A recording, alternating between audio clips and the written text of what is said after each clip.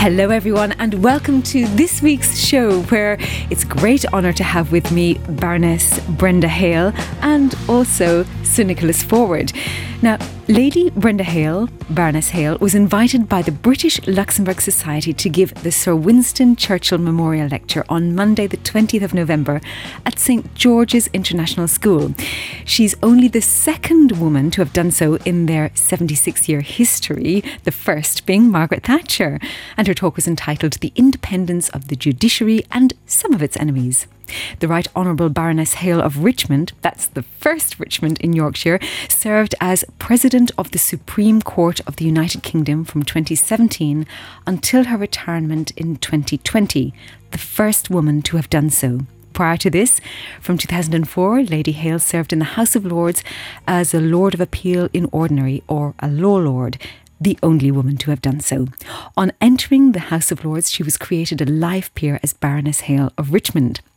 Lady Hale studied law at Cambridge. In that year, there were 6 women, 110 men, when she went up to read law in 1963. And she came top of her year in 1966. Called to the bar by Gray's Inn in 1969, she topped the list in the bar final exams that year, and then spent 18 years in academia, became a professor of law at Manchester University. Baroness Hale was the first woman and the youngest person to be appointed to the Law Commission. Important legislation resulting from her work includes the Children's Act 1989, the Family Law Act 1996 and the Mental Capacity Act 2005. In 1994, Lady Hale became a High Court judge, later appointed to the Court of Appeal, the second woman here after Dame Elizabeth Butler-Sloss, entering the Privy Council at the same time. She's a Dame of the Order of the British Empire, a Fellow of the British Academy, and holds honorary doctorates from no less than 27 universities, as well as Fellowship of the Royal College of Psychiatrists. Welcome, Baroness Hale. Thank you very much for the invitation. It's great to be with you. It's wonderful to have you here with us and in Luxembourg. And your chaperone through the course of your stay here has been no less than Sir Nicholas Forward, 15 years as former UK judge at the General Court here in Luxembourg. Welcome to you as well, Nicholas. Well, delightful to be here again. Yes, again, indeed. I remember the last time you were here, you were speaking at the death of our Queen. That's right, yes. Yes, I remember that, and you had met her, and as a young student yourself in Oxford, I remember. Yes, the judges' lodgings at Oxford, that's right. Yes, but of course the focus today is Baroness Hale. So we're going to talk a little bit about your life in law and a little bit about you yourself as a woman with such a huge history. In the words of a friend of mine, you are law royalty. So many people know you who work in law. Many more people, particularly in the UK, became aware of you during a certain episode where you wore a spider brooch. And I think we will start at this point because you have entitled your latest book, Spider Woman.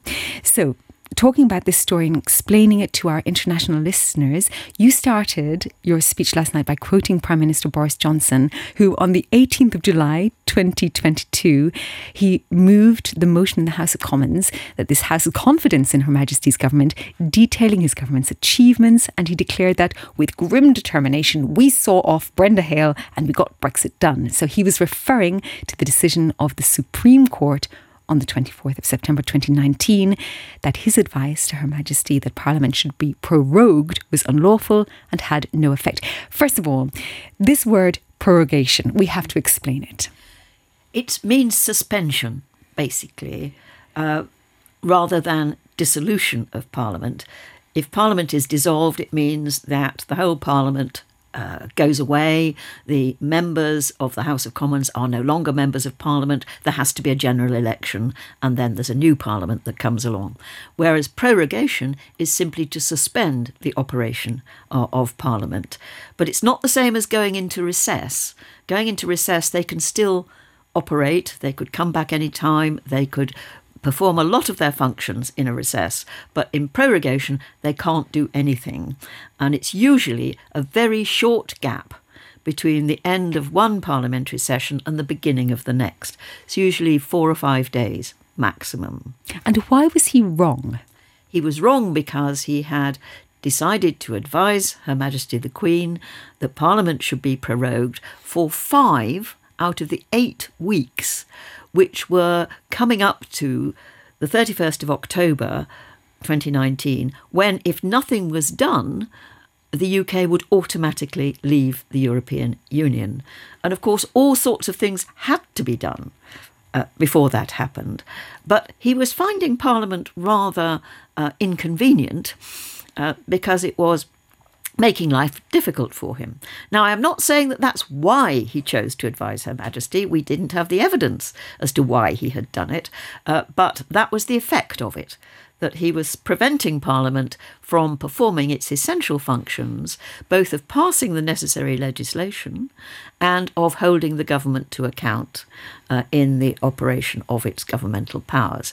And it is completely unprecedented in modern times to have a suspension of Parliament for that length of time.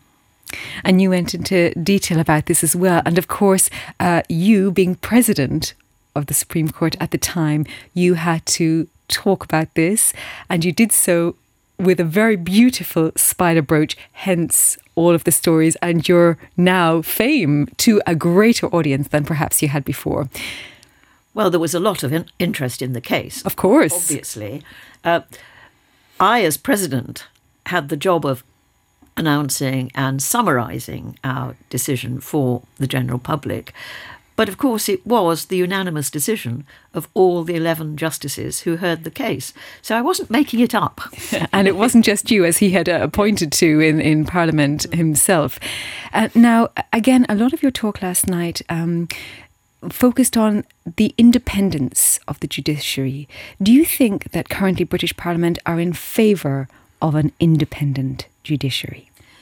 I'm sure they are, in theory, in favour of an independent judiciary, but I'm not quite sure how deep the understanding amongst a lot of our politicians and public is of the importance of an independent judiciary functioning quite separately from government and Parliament and upholding the rule of law. And the thing about the rule of law is that we are governed by laws. We're not governed by the whim or diktat of any particular individual, and those laws apply to everybody. They apply to the governors as well as the governed, and that's the part of the rule of law which just from time to time the governors find inconvenient. But it is the job of an independent judiciary not only to apply the laws to the people, but also to apply the laws to the government. And as I say, that is not always popular amongst the governors, but it's an essential part of any democracy which relies upon the law and freedom. Now, we won't dwell on it too much, but Suella Braverman has been in the news in the UK a lot recently, but particularly over the last week. She is a very outspoken woman on many ideas, notably, of course, the idea that refugees coming to the UK should be sent to Rwanda. And last week, the Supreme Court ruled this unlawful. So why should somebody with her apparent legal background seem to be so aggressive in her views towards the Supreme Court? Well, Lisa, I wish you were interviewing her. And maybe she could tell you why. Open invitation there. Yes, indeed. But from the point of view of lawyers, judges, retired judges, she was, before she was Home Secretary, she was Attorney General. Now, it is the job of the Attorney General to give the government independent legal advice as to the legality of what they're doing. And it's also expected that the Attorney General and also the Lord Chancellor should defend the independence of the judiciary and the rule of law. And yet, while she was Attorney General, it was disappointing, to put it mildly, that she seemed more inclined to be attacking the judiciary and the decisions of the courts than she was to defending them. She definitely gave a lecture in which she attacked quite a few decisions which she didn't like, without any substantial legal analysis to back that up. So that was disappointing. Of course, Home Secretaries are so often finding themselves in dispute with the courts. I think the when I was in the courts, the Secretary of State for the Home Department was the respondent or defendant in more cases of a public law nature than any I can imagine. So, of course, they find themselves in disagreement. But usually, of course, mature politicians understand that this is what's going to happen, and they understand it, and they don't necessarily protest too much. They just get on with the job and try and find a lawful way of doing things that they want to do, and they don't tend to criticise the court for having found against them. So that's the disappointing thing. Mm-hmm. With her, you mentioned, of course, as Attorney General, one should be giving independent legal advice, of course. How does that sit with a person's political ambitions? Well, I think it's always been very difficult, but the best Attorneys General have managed to do it. And then moved on, perhaps, to another role. That's why I mentioned moving on to another role, where in a way it's almost comes with the territory is one thing, but it is disappointing if the law officers of the government don't stand back a bit from that, because it is their role, at least traditionally it was their constitutional role, albeit being members of the governing party, to tell the governing party that there were certain things that they shouldn't be doing. Mm-hmm. Of course, the governing party could go on and do it if they wanted to, but that was really what they were for, because it was one of the ways of keeping the government within the bounds of the law. Yeah, and very, very important, as we've seen in recent years. When it comes to the talk last night, you also spoke about the fact that a lot of people in media or in politics don't have a strong enough legal understanding, and you would have liked them, you would continue to like them, to have stronger understanding of the legal system. That's true.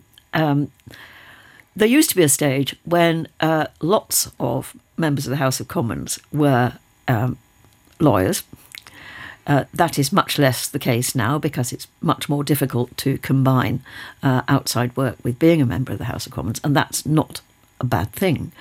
But it does mean that this understanding of the relationship between Parliament, the government and the judiciary is not necessarily part of the ordinary equipment of a member of Parliament.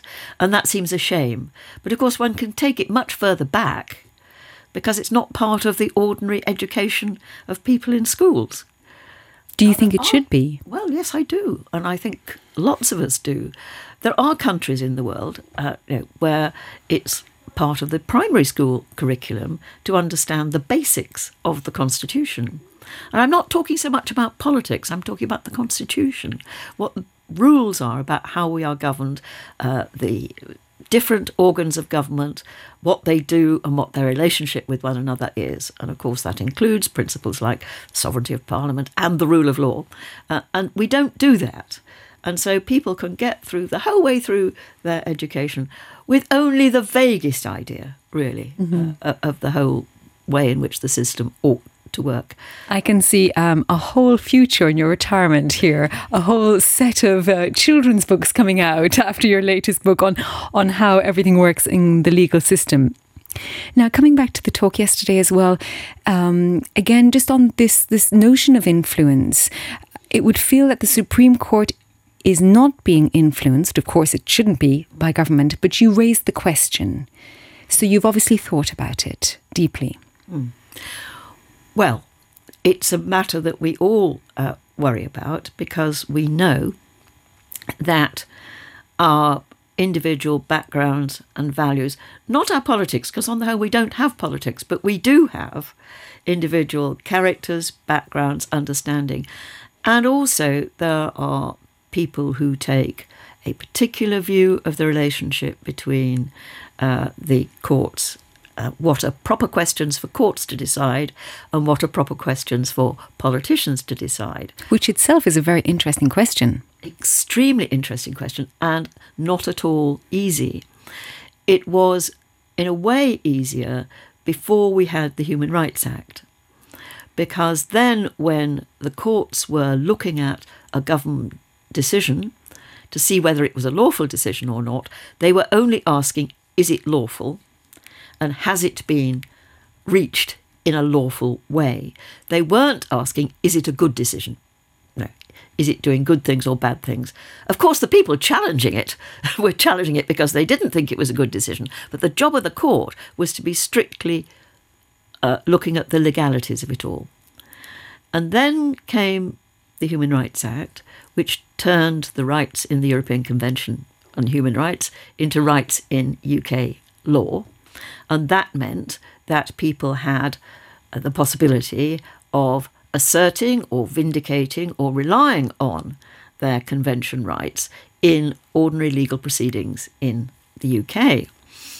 And that meant that the judges had to decide whether a public authority had actually acted or was going to act incompatibly with those rights, which brought in an element of looking at the merits of the decision.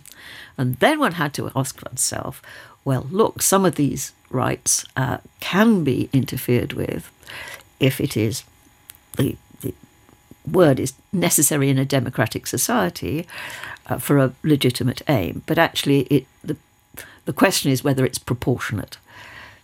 Big word, but whether in fact it is a proportionate way of achieving a legitimate aim. Now, who decides that? Who decides it? Well, in some cases, it's perfectly okay for the courts to decide it, but in other cases, when it raises certain types of policy argument, well, maybe it's for government to decide it. And that is one of those areas of not dispute, but a greyness. Well, it's a grey, definitely grey, but also sort of shifting understanding of it, not surprisingly. So there'll be some people who are readier to say, well, come on, oh government, you have done this, and it differentiates between different groups of people. One of the jobs of the courts is to protect people from unjustified differentiation, discrimination, in other words, treating people less favourably because of who they are rather than for any other reason. And then you have to ask, well, have they got a good reason for doing it? And there has been a view taken that one of the things that courts are there to do is to protect the less advantaged, the less popular groups, minority groups, from what may be quite popular, what may even be the wishes of the majority. But that's the whole purpose of fundamental human rights, to protect the individual against unjustified interferences with their fundamental rights. So that's a view, and quite a strongly held view. But on the other hand, what if the discrimination takes place in the context of welfare benefits, for example? Well, obviously, welfare benefits are very much a matter for the government to work out, who gets what and why they get it, and necessarily distinguishing between different groups. So you can take the view that anything to do with welfare benefits the court shouldn't get interested in. Or you could take the view, well, there has to come a point. For example, if the government were to say, well, we need to save money, which of course often is the case, and the best way to save money would be to say that women will no longer be entitled to retirement pensions. Now, I think one might just possibly say that that was unjustified sex discrimination. Mm-hmm. They'd have to have a good reason for singling out women. And if their only reason was, well, it's a very good way of saving money, that really wouldn't be good enough. Now, that's an extreme example. But you can see that you can go to other examples where it would obviously be okay for them to do it. Mm-hmm. And in the middle, there is this grey area. And that's where you can obviously get different judges taking different views about where the line is drawn.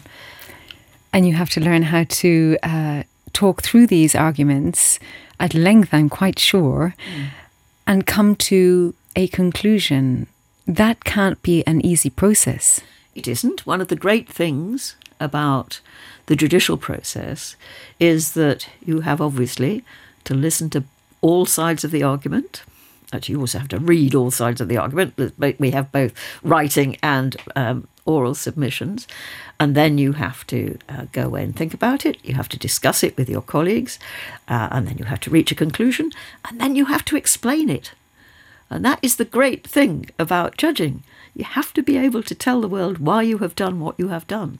And you wrote in your book, which by the way, I encourage everybody to go out and buy or listen, as I did, listen to literally Lady Hale reading her own latest book, I should add as well. You speak about the precision of words, and in your book you speak about the art of writing down a judgment allows you to think about it in a different way. So talk to us about your process of when you have gone through all of the reading, all of the discussion, how you come to write what you will then talk to everybody else about. Well, yes. Of course, what you try very hard to do, at least I always did, was to be as clear as possible, to be as straightforward as possible, and to be as short as possible. But some issues are not short. And who do you write to? Who is your audience? Well, the trouble is you have got at least 3 audiences. The first audience, obviously, are the parties to the case. And usually, of course, they're lawyers, but you always hope that the parties will read the case and understand, but they won't always. Second audience is the legal community generally. If you're in an appeal court where your decisions are binding on the rest of the legal community, you hope that they're going to be able to understand what it is you have decided. And then the other audience, which doesn't apply when you're the Supreme Court, but it does apply in any other court, is the appeal court, who might be going to hear an appeal from your decisions. So you've got those 3 audiences in mind. I think I do find that law students tend to be very complimentary about my judgments. And I think that's because, as law students, they can understand them. It's not so much they necessarily agree with them, but they can read them easily and they can understand them. And so I was always trying to be as clear as I possibly could. Not always succeeding, of course. Well, you're very clear in your speech as well, which is something I noticed with your talk last night and when I was listening to your book. And not everybody can speak clearly naturally, but one has to be able to speak clearly in the positions that you've held. Can you craft that? Can you become better at that? Or do you think it's something that is intrinsically necessary to do the roles that you have gone through in your life? I don't know the answer to that question, but it's interesting to speculate. I did spend 18 years as a university teacher.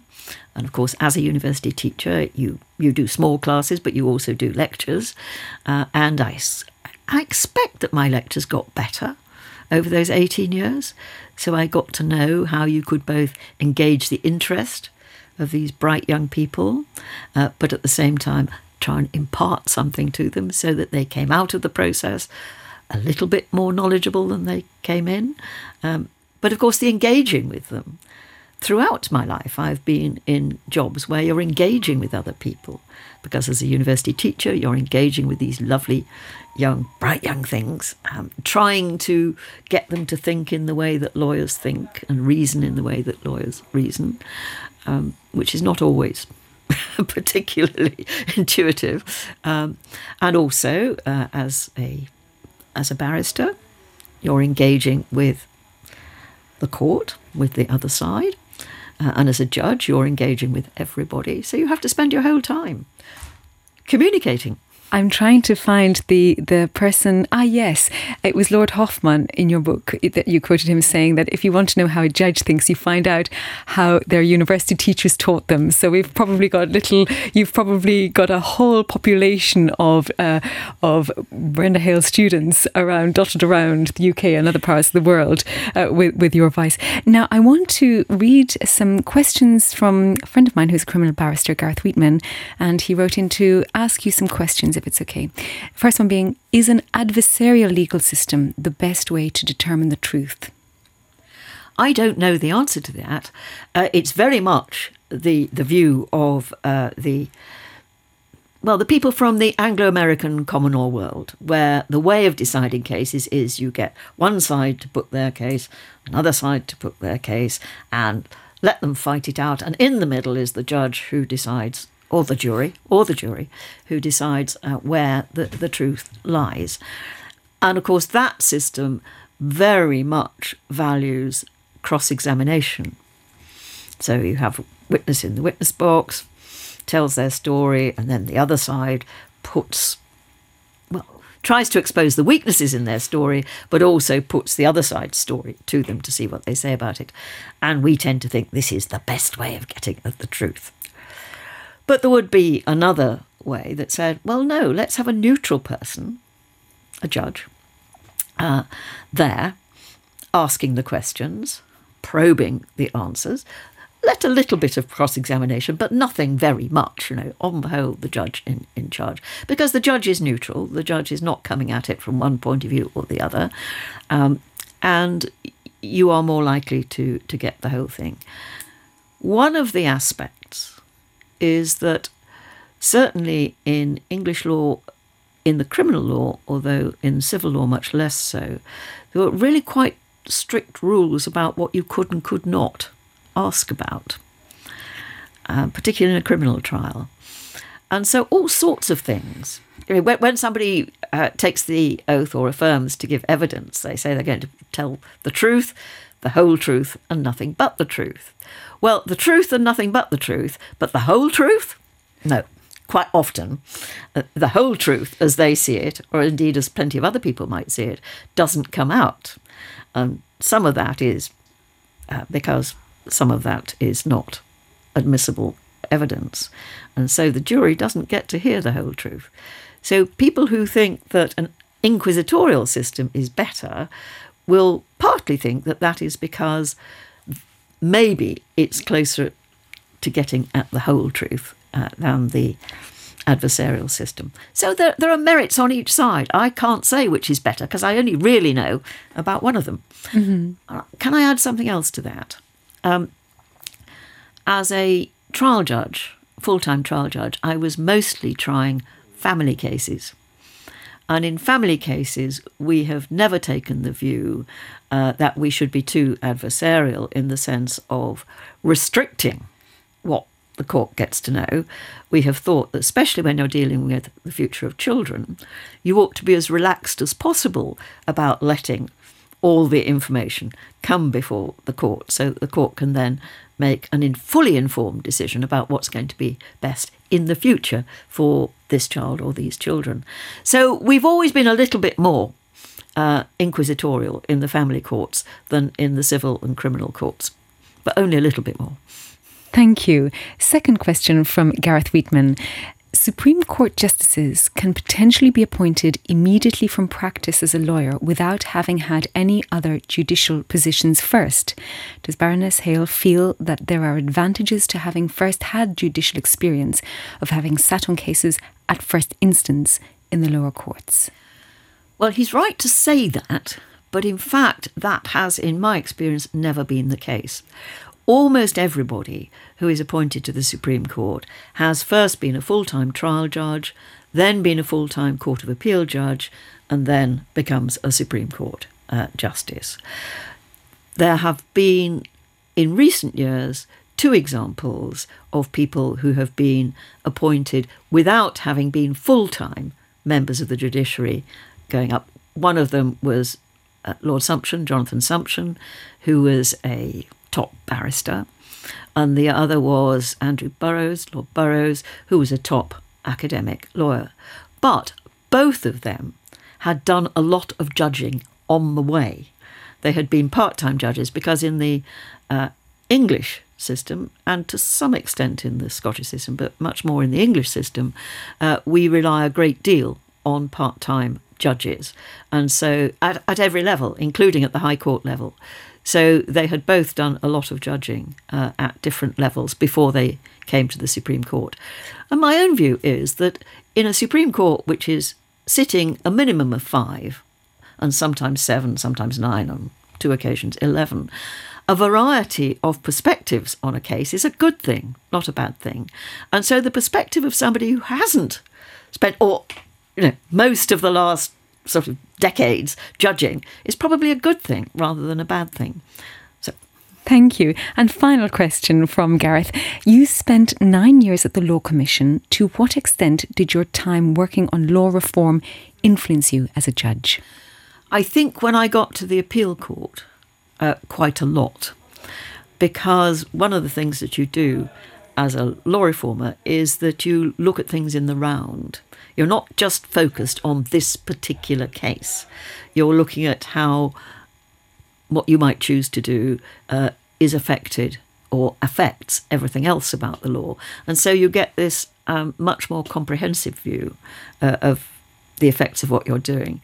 Whereas if you're just dealing with this person against that person, this institution against that institution, or whatever, you tend just to see that dispute. So it is very helpful to be able to bring in, I think, both as a law reformer and as an academic, that more synoptic view of the system, so you can see where the case fits in to that broader view.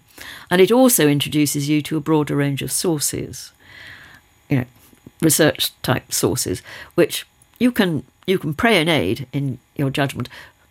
On the whole, if it's going to make a difference, you have to tell the other side, or both sides, so that they can comment on it and say, no, that's wrong for the following reasons. But nevertheless, it gives you a broader view. So I think it's beneficial. And then just going back to the Supreme Court, how are justices chosen? Well, when I was chosen, it was done under the old, what we called the tap on the shoulder system.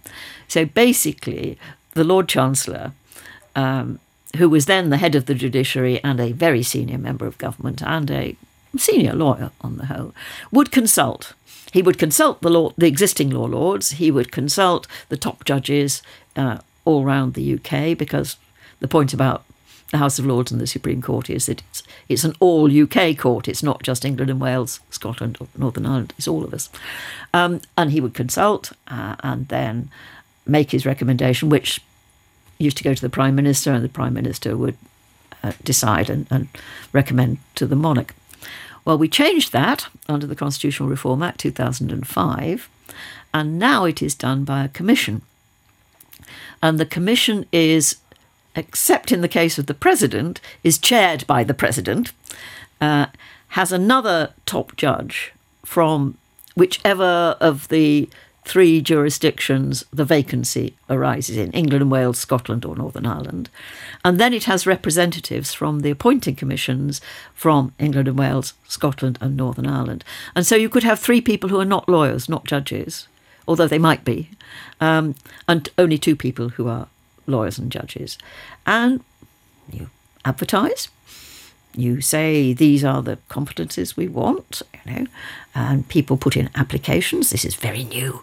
Put in an application, yeah. No taps on the shoulder anymore. No tap on the shoulder, no. And you have to put in samples of your written work. And if you're sensible, you put in some judgments, but you also put in some non-extra legal lectures or articles or whatever. And then you have interviews, yes. So it's an entirely merit-based process. And then the Commission makes a recommendation to the Lord Chancellor and Secretary of State for Justice. It's all one person. And they only put up one name per vacancy. And the Lord Chancellor has got the choice between saying yes, no, or maybe. In other words, you haven't yet convinced me that this person is the right person for the job. As far as I know, the Lord Chancellor has never said no, and really has never formally said maybe, but has just taken an awfully long time to make up his or her mind. So basically, the politicians have virtually... They do have some impact, because they can come along beforehand and say, well, this is what we think the direction should be, specialism or whatever. But they don't rule the roost. We think that's great. We think that's a good way of doing things. on the yes, no, or maybe, it's reminding me of another quote from your book by Muhammad al-Fayed, where he gave 3 responses in a trial, which was no, I don't remember, or it's a possibility. Can you give us a couple of lines on this? Well, it was very funny. It was an appeal because al-Fayed had accused a member of Parliament of taking money in brown envelopes in return for asking questions in Parliament. And the Member of Parliament had sued al-Fayed because clearly this is defamatory. And the Member of Parliament had lost. And he'd lost because another example of his doing exactly that, which was irrefutable, had come to light quite late in the trial. It's all very dramatic. But he had appealed principally. I mean, he was trying to attack the verdict, but basically he was trying to attack the award of costs against him. And he appealed on the basis that al-Fayed had been paying a gentleman called Benji the bin man. Wonderful name. A wonderful name. And he made a speciality of going round outside the offices of various, including lawyers, but all sorts of people, and just looking in their rubbish to see whether there was anything that might be valuable to somebody. And so he had gone through the rubbish outside barristers' chambers and found stuff that he thought might be useful, early drafts of witness statements and so on that he thought might be useful to. Before shredders were available. Well, maybe before shredders, or maybe when people didn't think it would matter. And so he had sold this to al-Fayed's minions. Al-Fayed, of course, denied that he had anything to do with it. But yes, he was asked, as you said, he had these various questions, no, or I don't remember, or it's a possibility. And eventually he was being cross-examined by counsel for the Member of Parliament, who said, Mr. Al-Fayed, when you say it's a possibility, do you mean yes? To which Al-Fayed said, surprise, surprise, it's a possibility.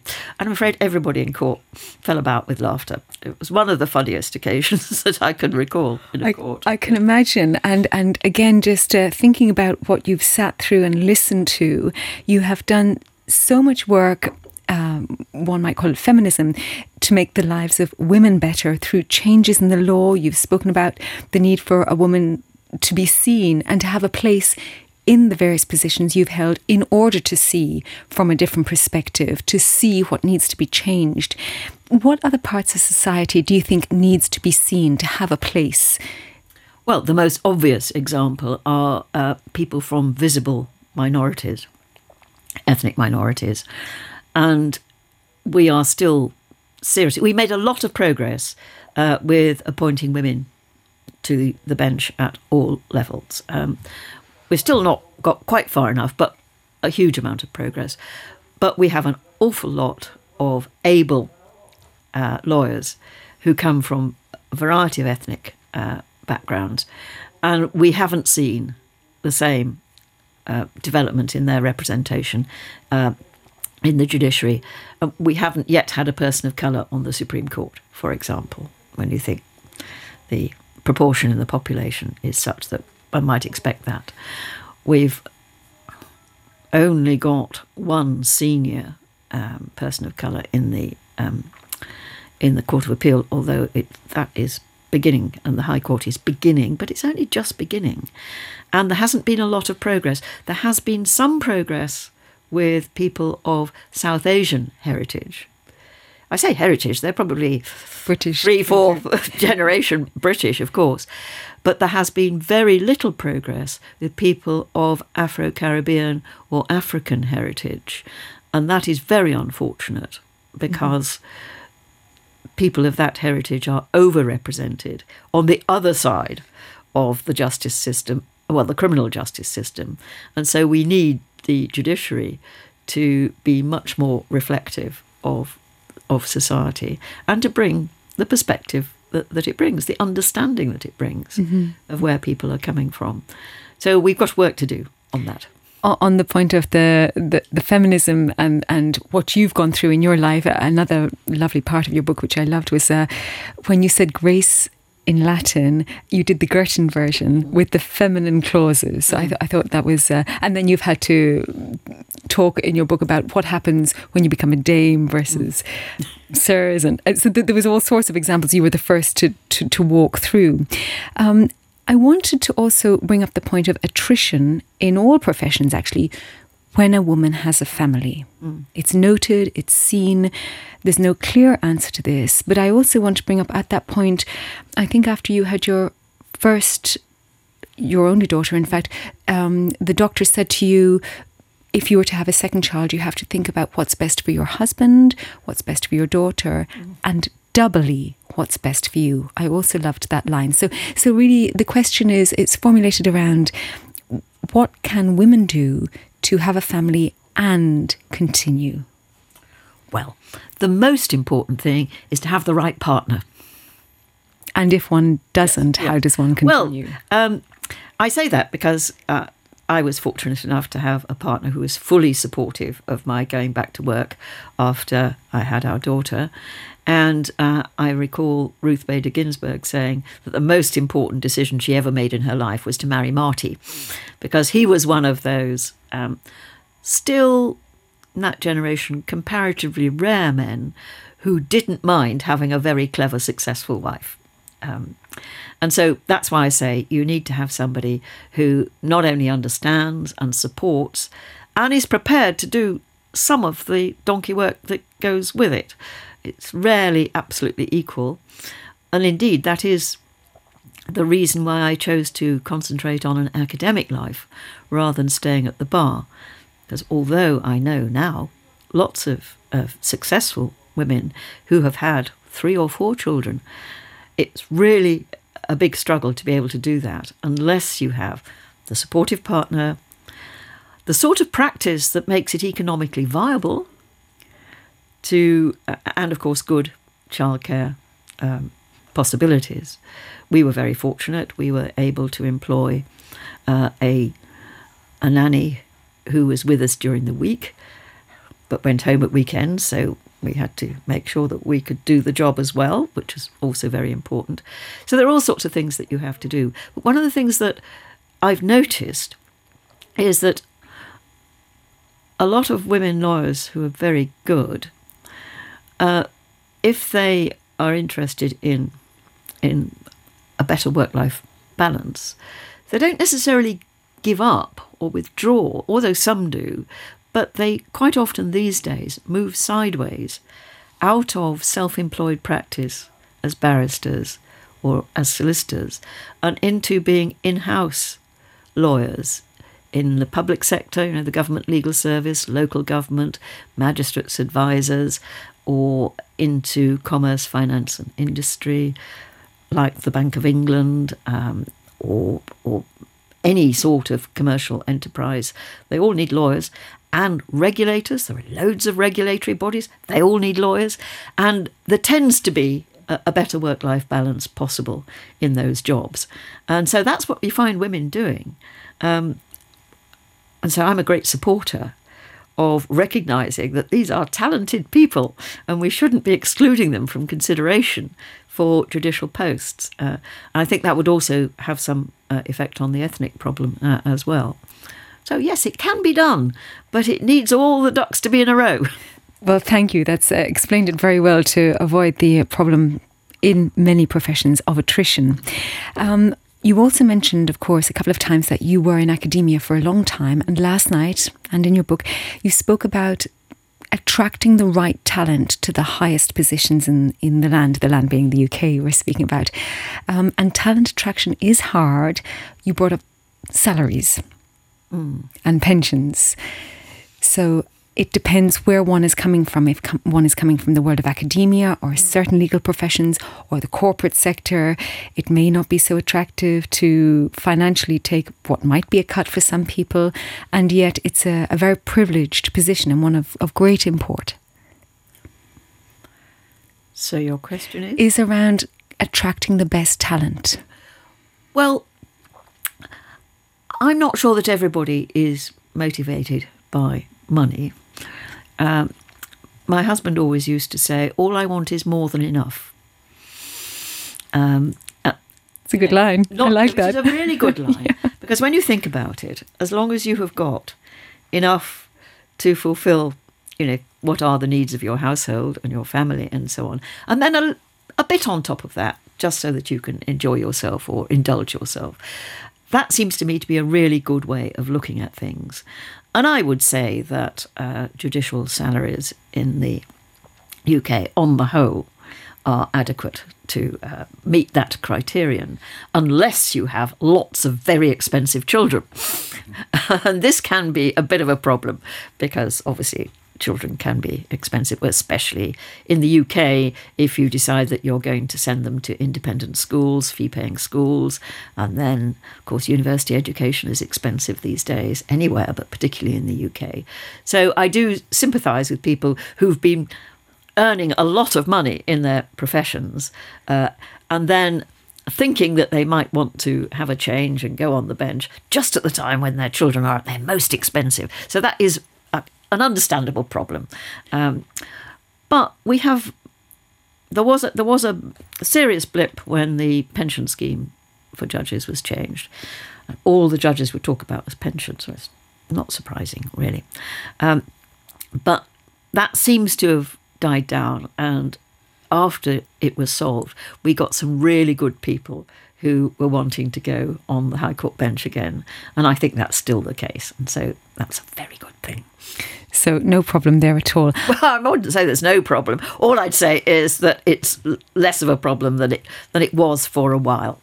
Perfect. Now, moving to you as a person, again, in your book, you talk at length of where you grew up. Your father was a headmaster of a boys' grammar school, and very sadly, he died when he was just 49 and you were 13. That must have had a huge impact on you, and I know, of course, your mother.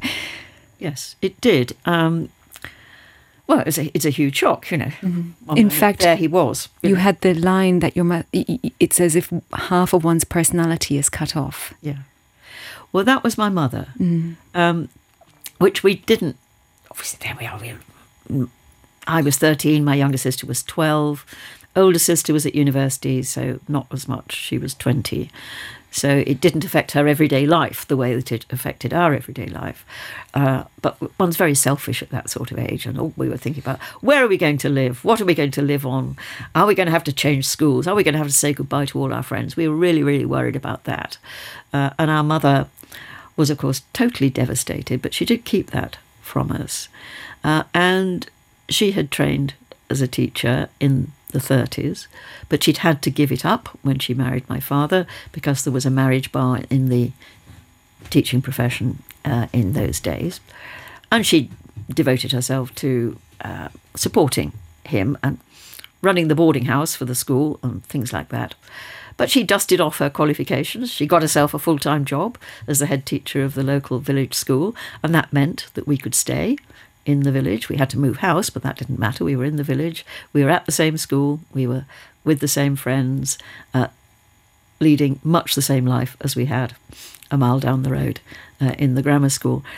Such a big thing that she did, so very resilient. But I think it did teach both my younger sister and me, gave us a huge shock, but it taught us the importance of education, of qualifications, of resilience and independence. I don't think either of us wanted to become dependent upon a husband, basically. Mm-hmm. Nice to have a husband, but not something that one needed for one's position in life. An amazing example by your mother, I'm quite sure. I think that the word resilience, of course, and coupled with the fact that in your early childhood, you were raised amidst a boys' grammar school. So you also had that strength around you. I don't think at any point in your life you felt daunted by being around men. No, this is absolutely true. Although, obviously, I went to single-sex girls. Because that's how it was then. That's how things were. Yes, I haven't reflected on the fact that growing up in a boys' boarding school might just possibly have meant that the presence of boys, teenage boys, was daunting. No, I think not. No, you clearly at every point in your life you've come across as very, very strong. Another point of your life story which I picked up on was the fact that you grew up in the relics of World War II, and even then people were collecting rose hips to make syrup. So now I'm going out collecting rose hips because I didn't know that was I know about rosehip tea, but I didn't know one could make syrup from it, and it's very good for vitamin C. But you grew up with that shadow over your childhood too. Yes, it was very apparent. I was born in January 1945. So while I was sort of getting to grips with the world, there we were living in a village where there had been an airfield, a wartime airfield. There were the relics of the airfield all around one.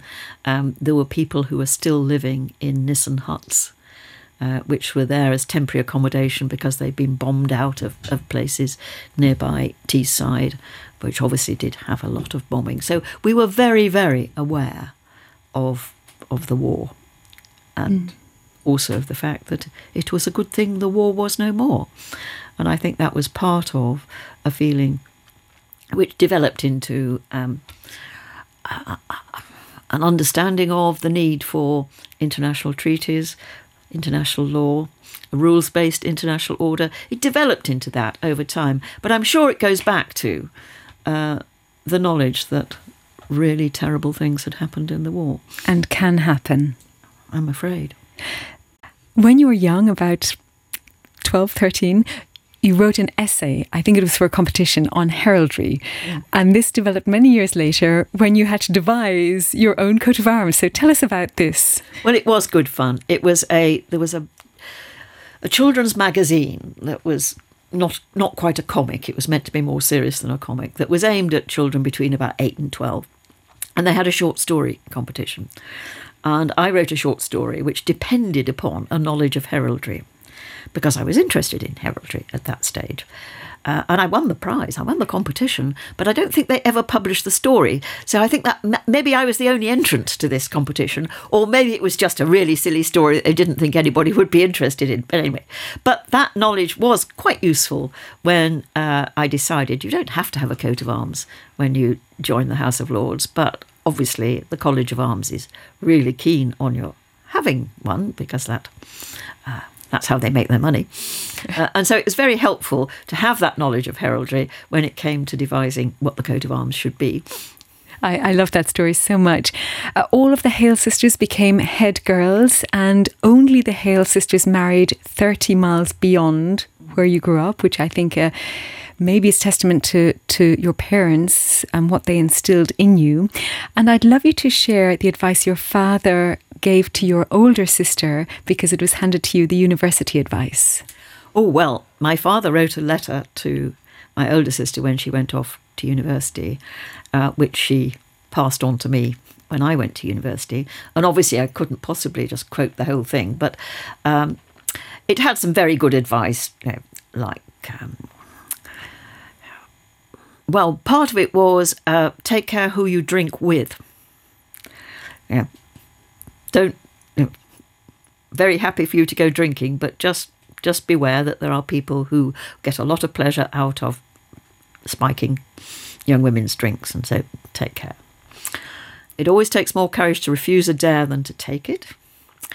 And then the third one was try and find something that you can be really excellent at. Try and excel at something or other. So those were the 3 pieces of advice. But he also said, as part of that last one, and don't fall in love. That's the one I have written in front of me. Exactly. I knew that's the one you would be getting at. But he said, I've nothing against falling in love. It's the best thing he ever did, which it clearly was. But university is not the place to do it. Well, I think my sister observed all of the advice apart from the falling in love, but she did find the man in her life at university. I just love this letter so much because it's ageless. Yes, it is. It's so sensible, so true. So he lives on. What a very good teacher he was. Absolutely, to his 3 daughters. And then I also want to talk about the link you have with Europe, because I think you were very ahead of, well, the opportunities you got were really exceptional. And you had a European tour at around the age of 17. You spent time living and working in Europe, in fact. So talk to our audience, we are based here in Europe, about your European experience at a young age. Well, that was interesting. I mean, I'm before the time when everybody went on European sunshine holidays. That didn't happen. But my father's subject at school was Spanish. And he used to... Why was that, by the way? Because even that is unusual. Why was it Spanish? Because he went to Oxford and his college, Wadham College, had a newly established scholarship in Spanish.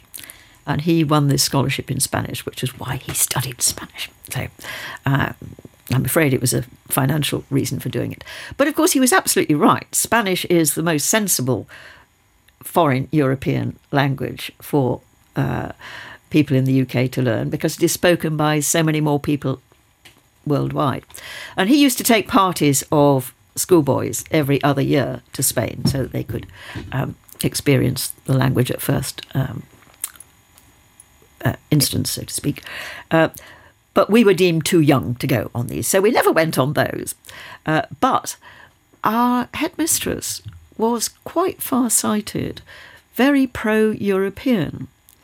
And so she used to enter some of her pupils for something called the European Schools Day, which was an essay competition that was run by the Council of Europe in association with the European Economic Community. But it was mainly the Council of Europe, which only had 12 members then. And I put in an essay about European integration. I can't remember.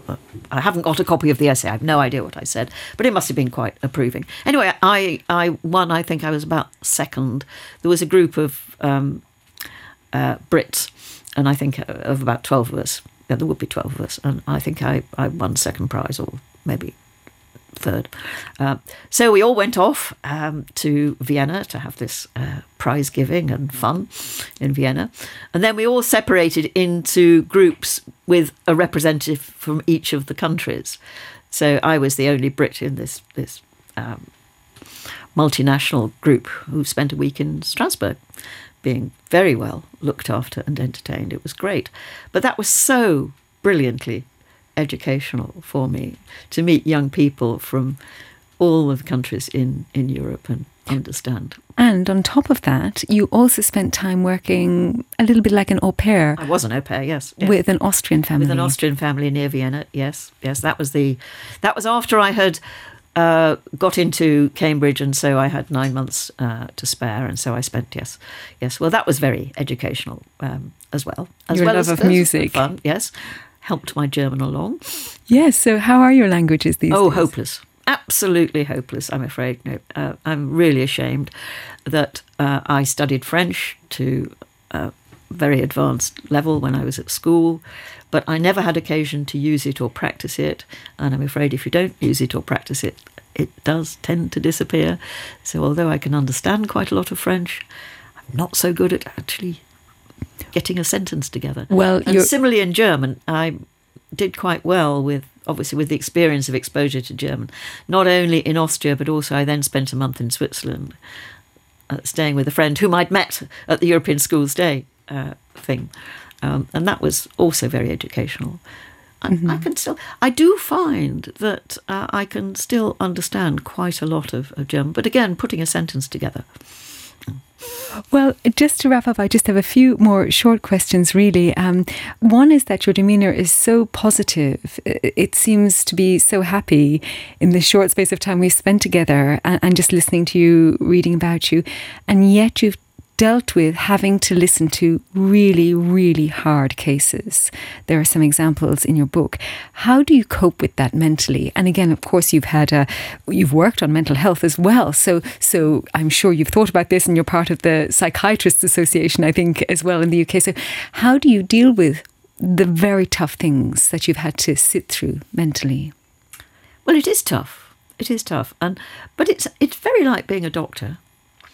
Because in order to be a doctor, you have to have enough, well, to be a good doctor, you have to have enough empathy with your patient to be able to understand what your patient is saying to you, what the symptoms the patient has, and also to get through to the patient what it is the patient needs to do.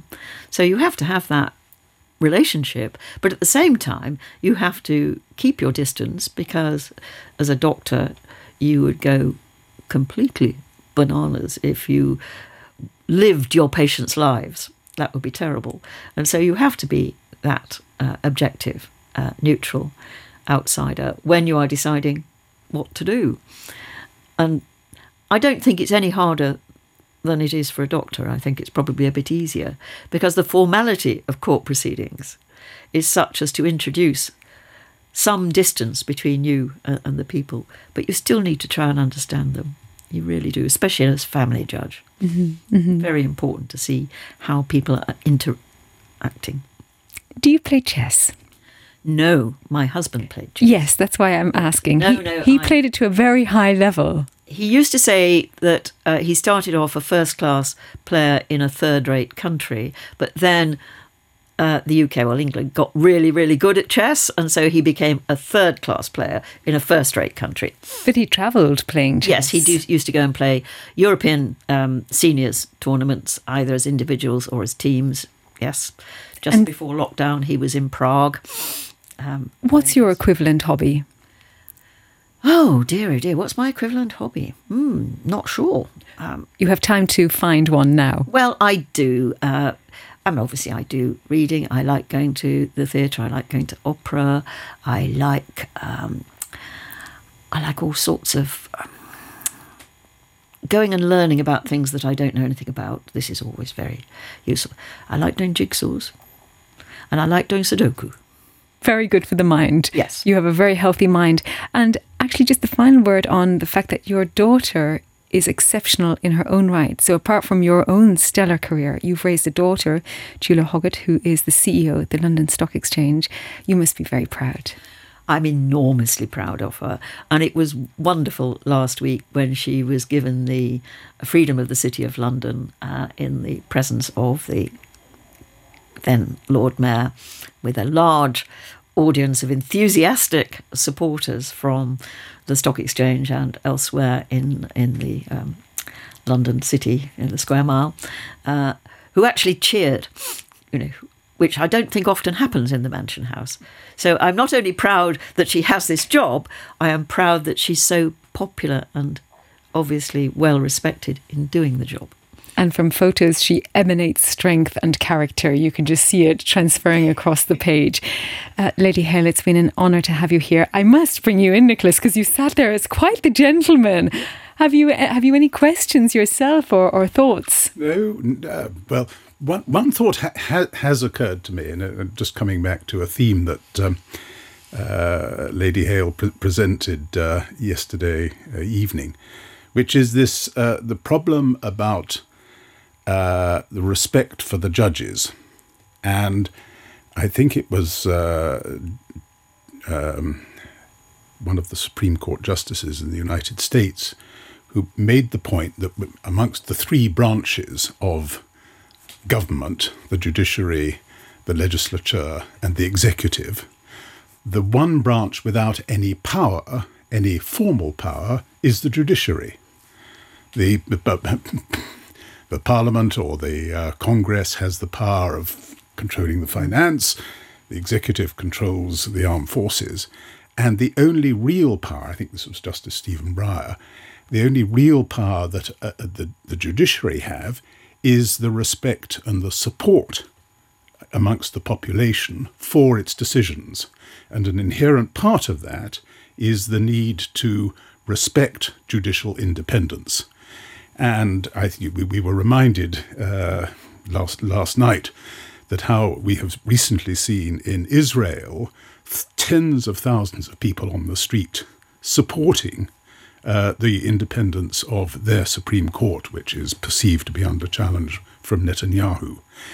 And I think one of the concerns that I know Lady Hale expressed last night, and coming back to what she said earlier about the importance of having people, as part of their education, to understand what the independence of the judiciary, why it's important, is precisely for this reason. The only ultimate strength that the judiciary have is if its independence and respect for its decisions is a part of the DNA of every citizen. Mm-hmm. And which is why, one knows in Germany, the Grundgesetz is all part of the education and so on. And I think we need to be very careful. And I think part of what has caused some of the problems, particularly at the political level, which were mentioned earlier, is that feeling of that's something missing at the moment, and I think we need to be very careful about that. That's my little contribution. Absolutely true. I couldn't agree more. And it's important that people like you and me, Nicholas, are prepared to put ourselves out there and talk about it, because such influences we might have, it's important that we put it to the right use, isn't it? It is. Well, you're welcome here anytime to do so. Again, thank you so much for your time. Thank you for coming to Luxembourg. Thank you to the British Luxembourg Society for finding you and encouraging you to come here. I know they did a lovely job last night, so thank you to also Sir Nicholas. Thank you to Darren and to Louise. I know she's a fellow Gertonian and a lawyer herself, so she was deeply, deeply proud to have you with us last night in Luxembourg. Thank you so much, and have a wonderful lunch at Circle Munster. Thank you very much. Thank you. Thank you.